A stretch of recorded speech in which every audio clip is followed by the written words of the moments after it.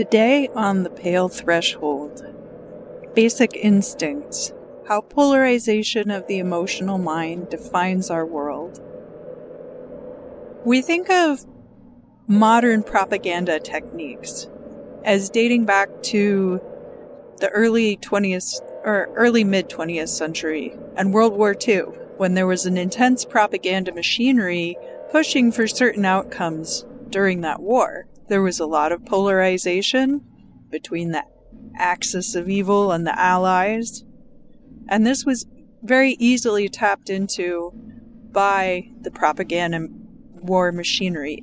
But propaganda goes back further than that, and this polarizing iconography. You have, dating back very far, the religious iconography, which was used to communicate stories and spiritual concepts through imagery. These were very open to interpretation, they were highly symbolic, and designed to elicit emotional response within the viewer. Few people could read or write, so being able to convey religious doctrines graphically was crucial to spreading religion. And this doesn't just apply to Christianity. Creating polarization to elicit primal emotional responses. This will bypass the rational mind and purely tap into the emotional mind.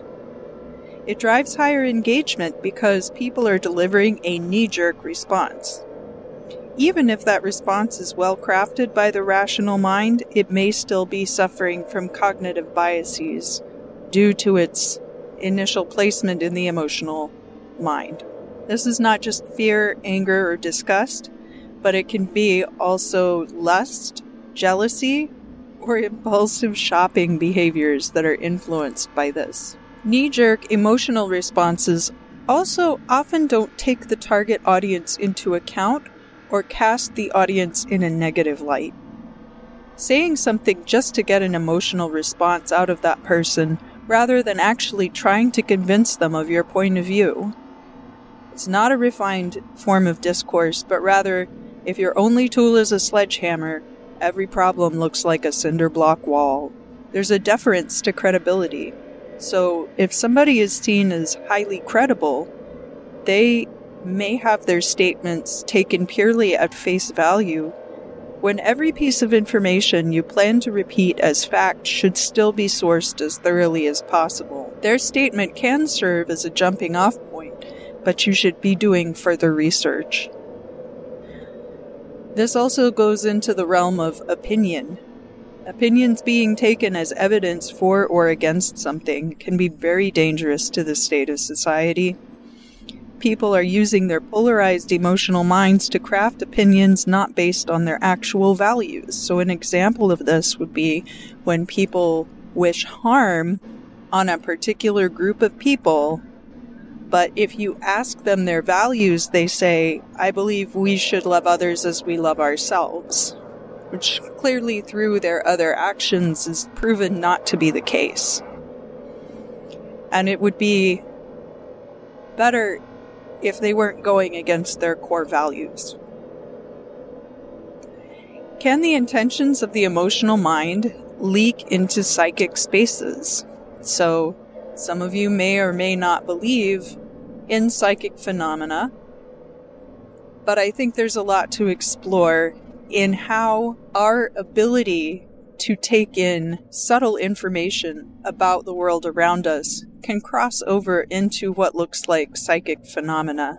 So I hope that you'll bear with me if you're one of those people who doesn't necessarily believe in psychic powers.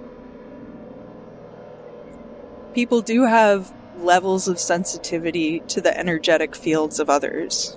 For example, there are other people who can do this too, but people who have been in traumatic situations are often much better at gauging what another person's emotional state might be because they had to figure out when X, Y, or Z person was angry or about to lash out at them.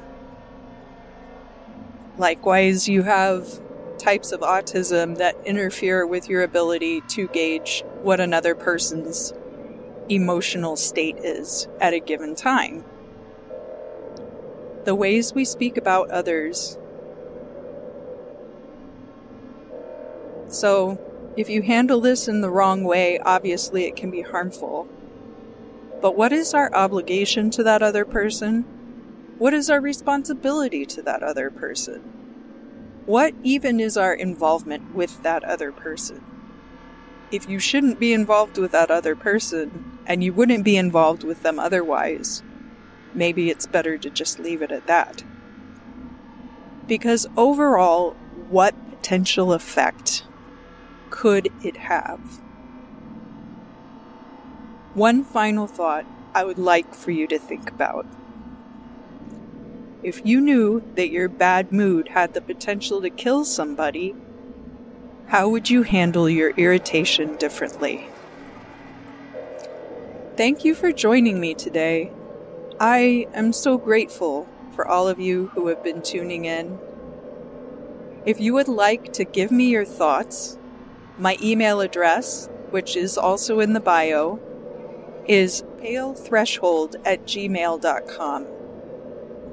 That's the Instagram as well. And until next time, never fear the pale threshold.